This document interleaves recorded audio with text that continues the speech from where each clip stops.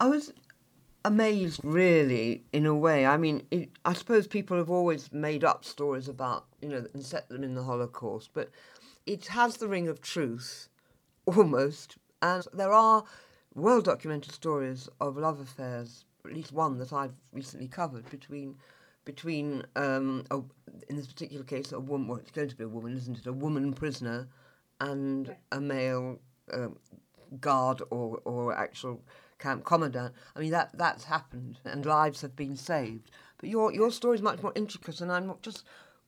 I think there's something more that you're trying to tell us here, isn't there? So can you just explain?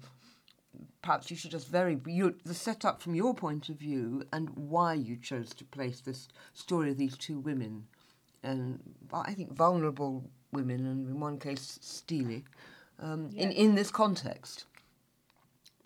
I think it's about choice and what we choose to do when we're pushed, and how far we can go and what humans are capable of, good and bad, and how much other human beings can push, how much human beings can turn other human beings nasty or evil, or what we can do to each other when pushed in order to survive, and how that transforms societies and generations, and how easily we accept that as audience members or as people researching, or how hard we accept it, and why is it hard, and why is it easy to accept. So I wanted people to question themselves and to hopefully try and understand where humans can go to, good and evil. But is it? Yeah, I mean, do you think then that it's more than just a question of survival for Isabella the dancer, or do you? I mean, to me, there seems to be a power struggle all the time, and you would expect the wife of the camp commandant to win it, but she doesn't. But that's something to do with her makeup, I think. But they're your creation, so you've weighted it that way, haven't you? Yeah. I think it is more about survival with Isabella. I think it's about wanting to just feel normal and wanting to just feel human, and wanting. When I was researching, lots of survivors said how when they had left the camps and they were liberated, that they didn't start to feel human until someone said please or thank you to them, or asked them a question, or held a door open for them, or even touched them.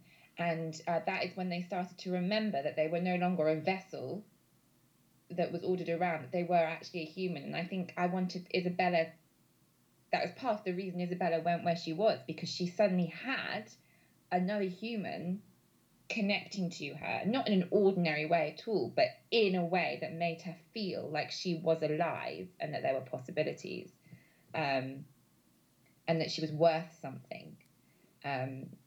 So I think a lot of what she did or chose to do was driven by that, by just making sure that she was still alive, that she was still did still have possibilities, and could still exist beyond this world that she had found herself in, and deciding to stick to discovering human connection meant that she did survive. So, as I say, you do kind of weight the dice in her favour because we're going to be sympathetic to her. So, and yet, I mean, there is sympathy, isn't there, for Annie, who is that's the name of the camp commandant's wife. But again, you do weight the dice against her by saying that, well, she doesn't really respond to her children, and she's got lots of help with them, and then you paint a picture of this warm Jewish family, and then we know that's been destroyed. So it's hard. That I mean, I think you've got to all hail your two performers for actually keeping the balance, because to me you'd think it was so weighted in favour of Isabella, but yet she's quite cruel, I suppose. I think she has to be in order to survive, doesn't she? So is that your way of weighting the dice back again? Well, I think it's why does Isabella have to be? Why should Isabella be anything other than cruel? She's only known cruelty for the past 6 years, so why do we expect her to be, the classic heroine? She's not a classic heroine. She is a survivor.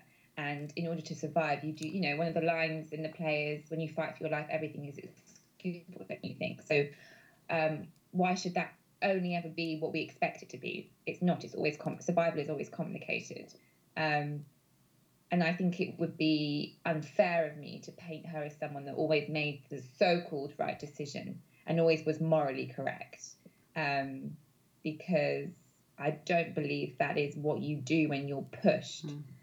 And with Annie, I wanted to show, the Nazis wanted wives to be very good wives. They wanted them to stay at home. They wanted them to have lots of children. I mean, if you had more than 4 children, your tax was less. And they wanted them to be supportive. And they pushed and they pushed and they pushed that, and they stopped women being anything other than the wife of someone.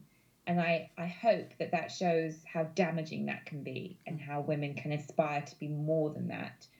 And Annie is the outcome of a government that didn't allow women to be free, that didn't give women a place other than by a man. Yeah, I did have sympathy for her, but as I say, I think something that is to do with the way your two performers play. Ruth Gemmell helps us to find our sympathy for Annie, our empathy for Annie. And Ruth Petz isn't afraid, as I said, of being cruel. Not to be kind, but to survive, like you say. So so the other major element in this play is that it's a play of dance, movement, perpetual movement almost. Lucy Cullingford's your movement director, and she's got a job because she's got to make a dancer out of Isabella. And I don't know if Emma Petz is a trained dancer, but I was happy to buy into that. So there's, so there's that element, and then you've got this beautiful extra element. In case anyone was missing men in this story, Frederick doesn't appear except being embodied by the women, and we'll talk about that in a second. But you've got your cellist as well, and he's a composer. He's composed the music. Yeah. So that's a plangent and beautiful thread, isn't it? Elliot Rennie is your fantastic cellist, but it's important probably that it's his own composition, isn't it? Yeah. It's part of the creative process. Yeah. Yeah. We did toy with having, we had some staple tunes, and then we built on top of them, and he created his own themes. But we didn't just want to give you like classic cello, beautiful, gorgeous cello. We wanted to mess it up a bit. And I hope the play isn't very literal, and it doesn't, it's always a bit, you're never quite sure where you are maybe at the beginning. But then with the cellist and the movement in some aspects, you get that darkness of the times without me hammering it into you via the writing. And I think that's where a lot of Elliot got his ideas from, the music that he composed. Yes, well, as well, you talk about darkness. Literally, you place your women in a fairly dark set of isolation, just with this jagged light, sort of almost like a dotted line, isn't it? Going across it. So, I mean, is that part of that picture? I mean... Yeah, I think so. I think... I could have written a play where the play did it all, and it told you how hard it was and how nasty it was and how horrific it was, and it was upsetting and it was intense. And then imagine me writing that with the lighting, the music and the movement and the sound. It would just be too much, and it would shut the audience off. So we had to try and find a way of letting the audience connect and understand and feel and be in the story while not neglecting the time of the story. So that's why theatre is amazing, and because you can bring in all those other elements to complete it. So the audience are listening to something maybe poetic at times, which is lovely to listen to, and then they've got a screeching cello in the background. So you're connecting to something that sounds nice, but there's something unnerving underneath you, which lets you know that this isn't meant to be nice. Yeah, well, as I said, I think we can see past nice, thanks to all the elements. There's another really interesting element in that the women speak across each other. They sort of pick up. I mean, I know they're supposed to be being, interrogated by the Allies after the war, who Yeah. presumably tried to find out exactly who they are and where they belong and whether they deserve sympathy. But they pick up on each other all the time. And, of course, they sort of play Frederick, don't they? I mean, we sort of get to see him and hear him a bit, don't we? Yeah. So that it could be confusing, but I think I was fairly clear, thanks to the writing and the performance. So tell me a little bit about that, because that adds to this slightly surreal element, but it brings the women so close. Yeah. Well, I mean, what you just said there about bringing the women close is really exciting. You know, they're so. I like that idea. They never really meet, but they're always rubbing against each other. And also, when I first started writing it, he became a really important part of the story. Frederick. Frederick, yes, but I just didn't want to have a man in the play, and I didn't want to hear his voice. But I thought it would be really interesting to hear his voice through the women's voice, and also that he had the same conversations with both women, that he didn't treat them differently. It's how the women interpreted what he said. And so it's, about memory, how you remember things. Isabella remembers him being quite soft and gentle and upset, and Annie remembers him being horrible and stern, yet the conversations are very, very similar. And I think that's all about memory and what we choose to remember and what we need to remember or what we choose to forget, and how we interpret it. Right, well, that sort of brings me back to the beginning, in that you did say that you have spoken to survivors, and obviously that would be a very important thing to do. So obviously you're keying into their memories, which I guess remain vivid because they recount them all the time. The oldest survivor I ever spoke to died at the age of 111, I think, Alice Herz-Sommer. Wow. But from the repetition of her story, she had it perfectly. She did say it the same way every time, but the memory was there every time. Yeah. So I expect you found that. So I just wanted to finish, though, by going back to what inspired you just the same. Was there one thing that brought on this play that is to do with the Holocaust, or did you have the idea and then put it into the Holocaust? It's really boring, but me and my dad had a book club between both of us. Well, me and my dad used to dream about this period in history, where we were both either playing, in our dreams, we were either Jews or we were Nazis, and we both had this reoccurring dream, and we spoke about it, and I was like, my God, Dad, you had the same dream. And he was like, yes.